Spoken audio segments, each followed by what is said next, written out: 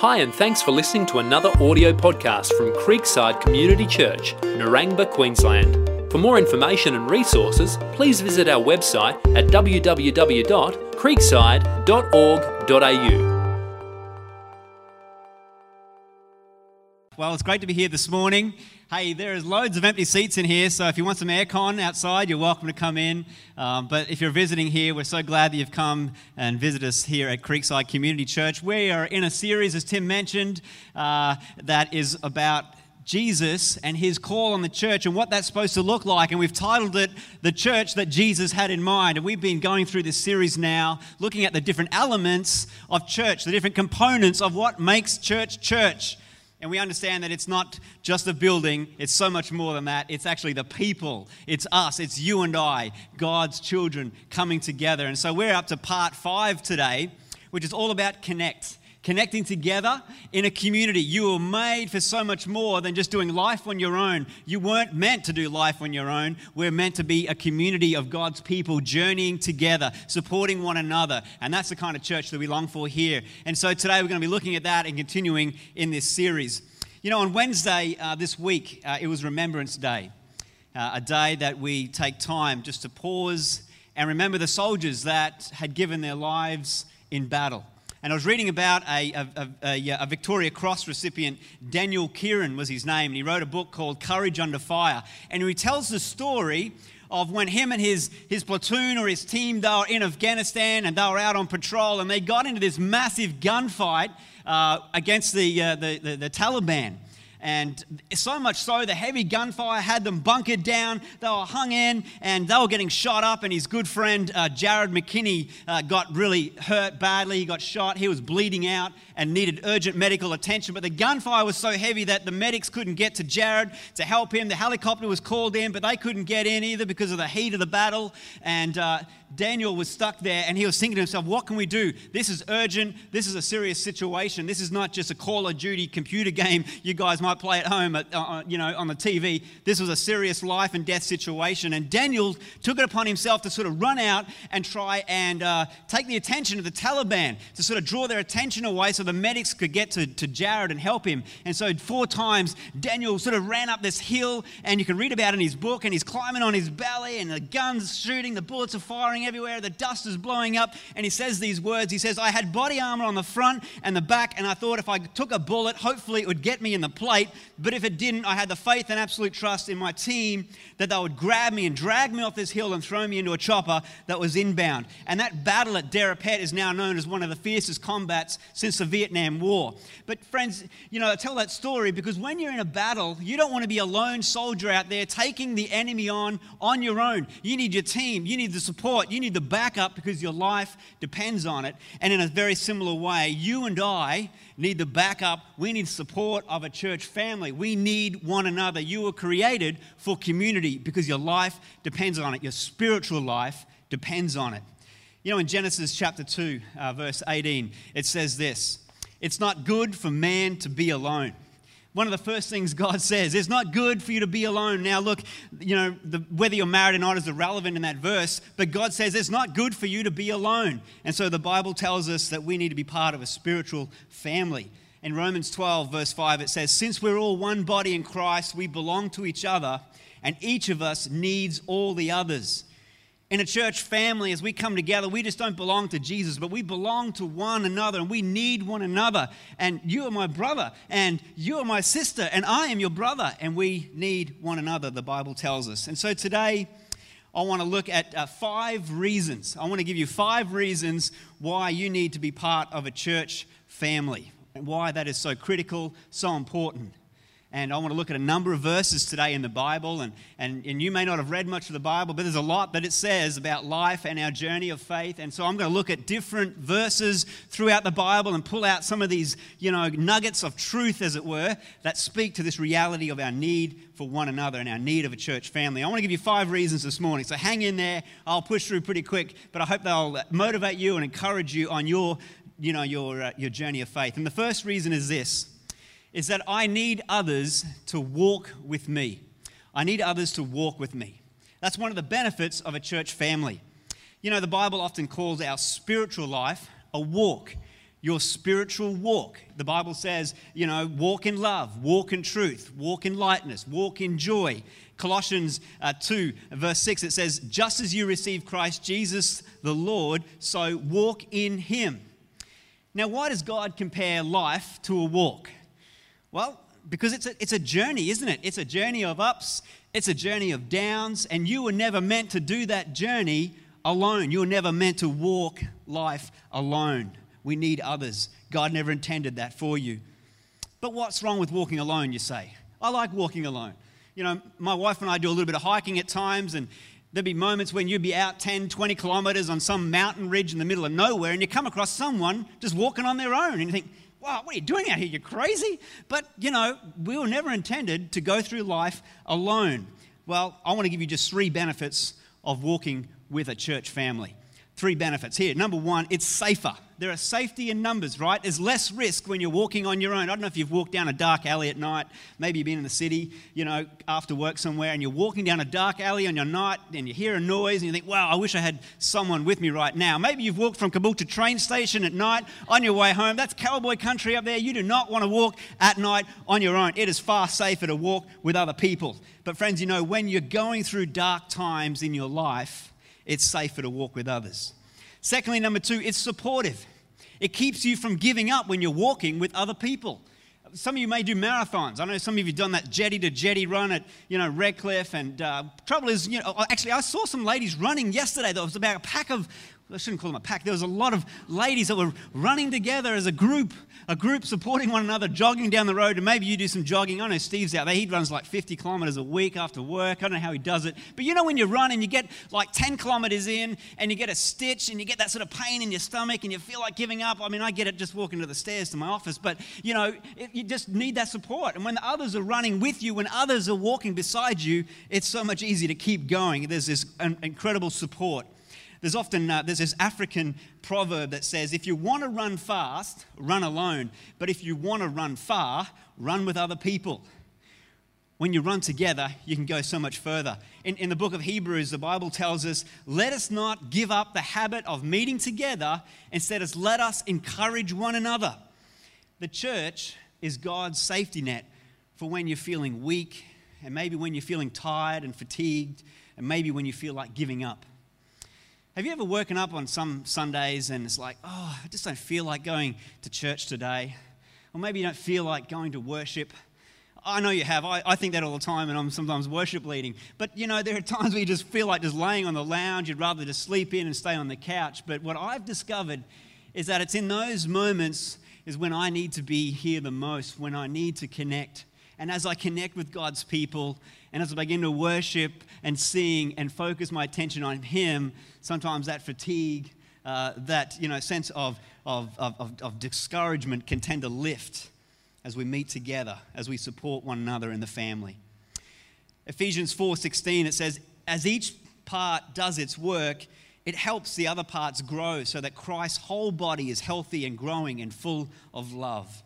So it's safer walking together. There's more support when you walk together. And finally, it's smarter when you walk through life together. You can actually learn a lot in life when you walk with other people. Proverbs 28 and verse 26, it says, only fools trust what they think alone. I think some of those verses will come up on the screen as we move along. But it's much smarter. When you're walking alone, you might tend to walk in the wrong direction. There was a Japanese soldier after World War II. His name was Hiro Onoda. And he kept fighting in the jungles of the Philippines after the war had ended for a further 29 years.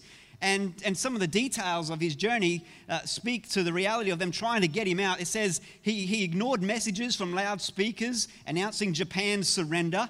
Leaflets were dropped in the jungle begging him to surrender. More than $500,000 was spent trying to locate him and convince him. Finally, in March 10, 1974, Onoda surrendered his rusty sword after receiving a personal command from his former superior officer. His lonely war was finally over, and when he returned to Japan, he made this comment. He said, nothing pleasant during those 29 years in the jungle. Well, a bit of an understatement, but people can spend long years fighting lonely battles when they are determined to go it alone. People can spend years battling habits and addictions and secret sins when that battle could have ended if they were able to reach out and find help, if they were part of a community, a part of a church family, to walk with them. And so we need each other for perspective, accountability, advice, encouragement, safety, and support. And so first of all, I need others to walk with me. But secondly, I need others to work with me. I need others to work with me. Not just walk, but to work. Did you know that God has created you to do special things? He's created you for special tasks, for a job to do. Ephesians 2:10, it tells us this: God made us to do good works. He's made you to do good works, which He has planned in advance for you to do. Even before you were born, God had it mapped out of the things that He wanted to do for you to do, for Him. You know, this life is really a precursor. It's a practice run for eternity. And you know, when we get to heaven, one of the things we're going to be doing is that we're going to be serving. We're going to be serving God. But the difference is we're all going to be serving together. So you're not going to get tired, you're not going to get drained, you're not going to get fatigued. But the trouble is, here on earth, when we serve, sometimes we get worn out because we try to do it alone. We try and carry it ourselves. And the result is we get burnt out and we get fatigued and we get drained and sapped. But God tells us, though, that we need to work together. Look at this verse in Ecclesiastes 4, verse 9. It says, 2 people are better than one because they get more done working together. And so you need a church family to help you do the work that God has called you to do, what He wants you to do with your life. He never meant for you to do it by yourself. You know, one of the things that we've done here at Creekside over recent times is try to sort of peel back some of the ministries, the broader ministries that we'd been running, and just bring our focus and attention together and our resources and energies and personnel together. Largely, we've focused on Sunday mornings. And so, you know, some of the great things that we'd been doing in the past have incredible fruit and blessing, but it can be a drain because it can spread the load very wide and thin. And so we've tried to peel that back and focus on Sunday mornings. But even after COVID, as we try to regroup and rebuild rosters, I mean, I see Dave up there and Mark's there. Chris is trying to help out, but often Dave is here. He's running sound, he's running lights, the cameras. He's here setting up, he's here packing up, and he needs a bit of help up there. So if you can turn a computer on, if you can dial a knob, talk to Dave after the service. He'd love some help because we need to be working together, supporting one another. We've got a group of incredibly gifted and committed ladies that run our children's program. And you saw them this morning. I mean, I don't know, it seemed like they just kept going this morning. There must be 50 of them at least that were heading out today. But they need some help in that environment. You know, what a privilege it is to just serve our children, tell them about Jesus and grow a loving faith within them. But they need support with help as leaders. And so maybe if you've got ability, capacity to maybe just sit with some of those children as they learn, as they engage in the message, I know those ladies would very much appreciate your help. We need to be working together. Maybe it's in the kitchen running the coffee and stuff after or before the service or helping the guys set up. We all need to be working together. I can't do it all by myself and you can't do it all by yourself, but together we can. You think about the snowflakes that often fall out there scattered and they're light and they don't really do much, but you gather them together, you mix them up together and you hold them firm, man, they are a powerful little weapon. But together we can make a difference with each person doing a little at a time. Listen to this verse in Galatians 6:10. It says, every time we get the chance, let us work for the benefit of all, starting with the people closest to us in the community of faith. And so I need people to walk with me, and I need people to work with me as we do the work that God has called you to do, so we can get it done together. Thirdly, I need others to watch out for me. I need people who will watch out for me in my life, warn me of traps, people who will defend me, people who will protect me, who will help me stay on track.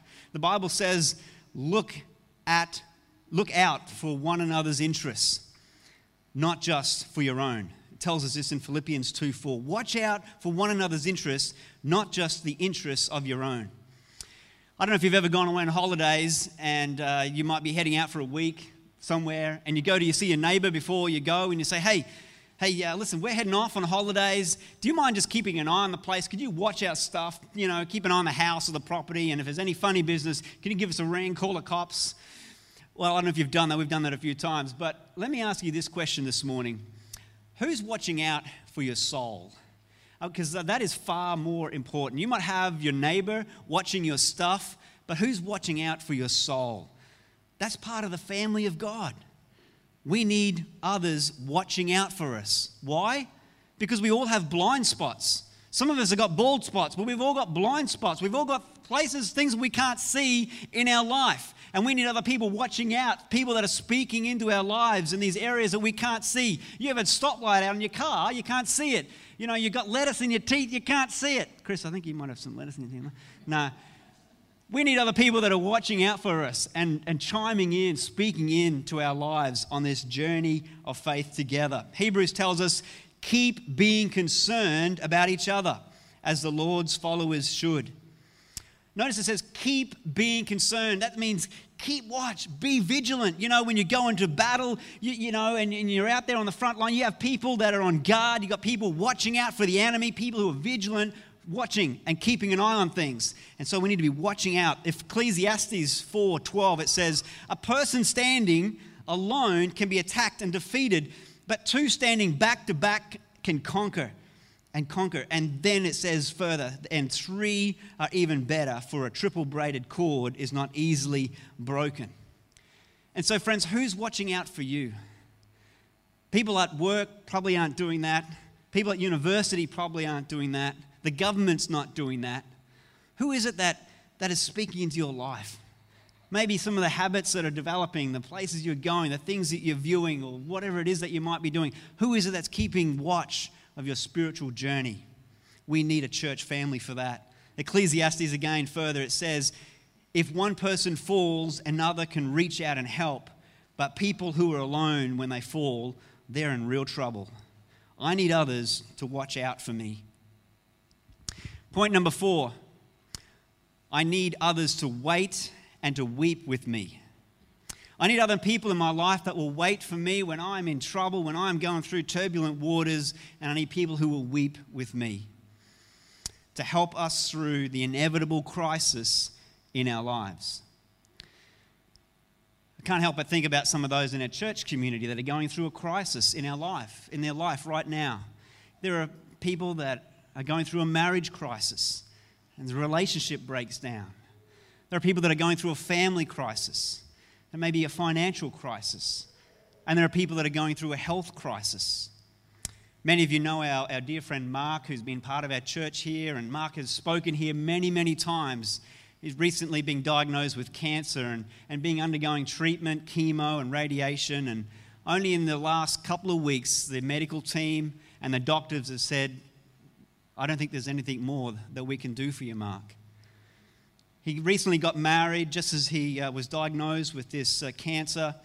And his beautiful wife, Trish, she's a chaplain here, has been with him. And we've been able to just journey with them and pray together with them. She sent me this text this week. She says, thanks so much for continuing to pray. We're so thankful to have people still fighting in prayer on our behalf and standing in the gap. We were able to come home yesterday, and Mark is now under the care of the community health team who pop in each day to check on him. He's pretty tired, but thankful to be home, and we're just praying stacks, standing firm, believing that God can move and do the miraculous. We have our hope in him and trusting that he is making a way. So deeply appreciate Creekside and joining with us in prayer and standing in faith with us. Folks, when the crisis hits, you need other people in your life that will wait with you and weep with you. Even just Friday this week, another person in the church came and a few of us gathered together. They found themselves in a situation where they had nowhere to go, no home to go home to, nowhere to stay that night. And we were able to just gather together and encourage and pray and talk things through. And then someone came along and said, hey, I've got somewhere maybe where they could stay for a few weeks. And someone said, yeah, I've got a fridge and I've got a lounge and I've got a bed. And so we were able to support. Folks, we just need people in our lives when a crisis hits. At some point, a life-shaking crisis may hit your life. None of us knows when. Nobody knows what it looks like, but we need to be prepared. And the way for that, God's safety net, is a church family who is committed to you and you're committed to them. In 1 Peter 3, verse 8, it says, in the first part of this verse, you should be like one big family full of sympathy toward each other. 1 Corinthians 12, it says, if one member suffers, all suffer together. Romans tells us, be happy with those who are happy and weep with those who weep. And finally, point 5, I need others to witness with me. Did you know that God says, I expect you to witness, to tell others, to share of the hope, share of the grace and forgiveness that I've shown you, and to share your story with others. The Bible says that is such a vital part of the importance of our journey of faith, to be able to be a witness. But we need others to help us with that. You know, not only is it such an important part to be able to verbally share our faith, but to also live it out as we go about our lives together. And one of the ways we do that is by loving others, loving our community, loving our church family. The Bible says, look, see how they love one another. One of the most ways in which you will impress the people that drive through our car park, that will connect with us on a Sunday, one of the biggest ways in which we can witness to them is by loving each other. Jesus said it this way, your love for one another will prove to the world that you are my disciples. One of the things that proves that you're a disciple, a follower of Jesus, is not our building, and it won't be your little bumper sticker on the back of your car. It's not our program, but it's the way that we love one another. 1 Timothy 1 verse 7, it says, the Holy Spirit doesn't want you to be afraid of people, but He wants you to be wise and strong and love them and enjoy being with them. And that's one of the reasons why God needs us and needs you in a family, so that we can help one another in sharing this good news, sharing of our faith, sharing of the grace and mercy that God has shown us. And I love the way in which here at Creekside we demonstrate that through running our Alpha program. It's a great opportunity, and most recently there was like 15 people that had never been through that before or heard about Jesus much, and they signed up and came through that.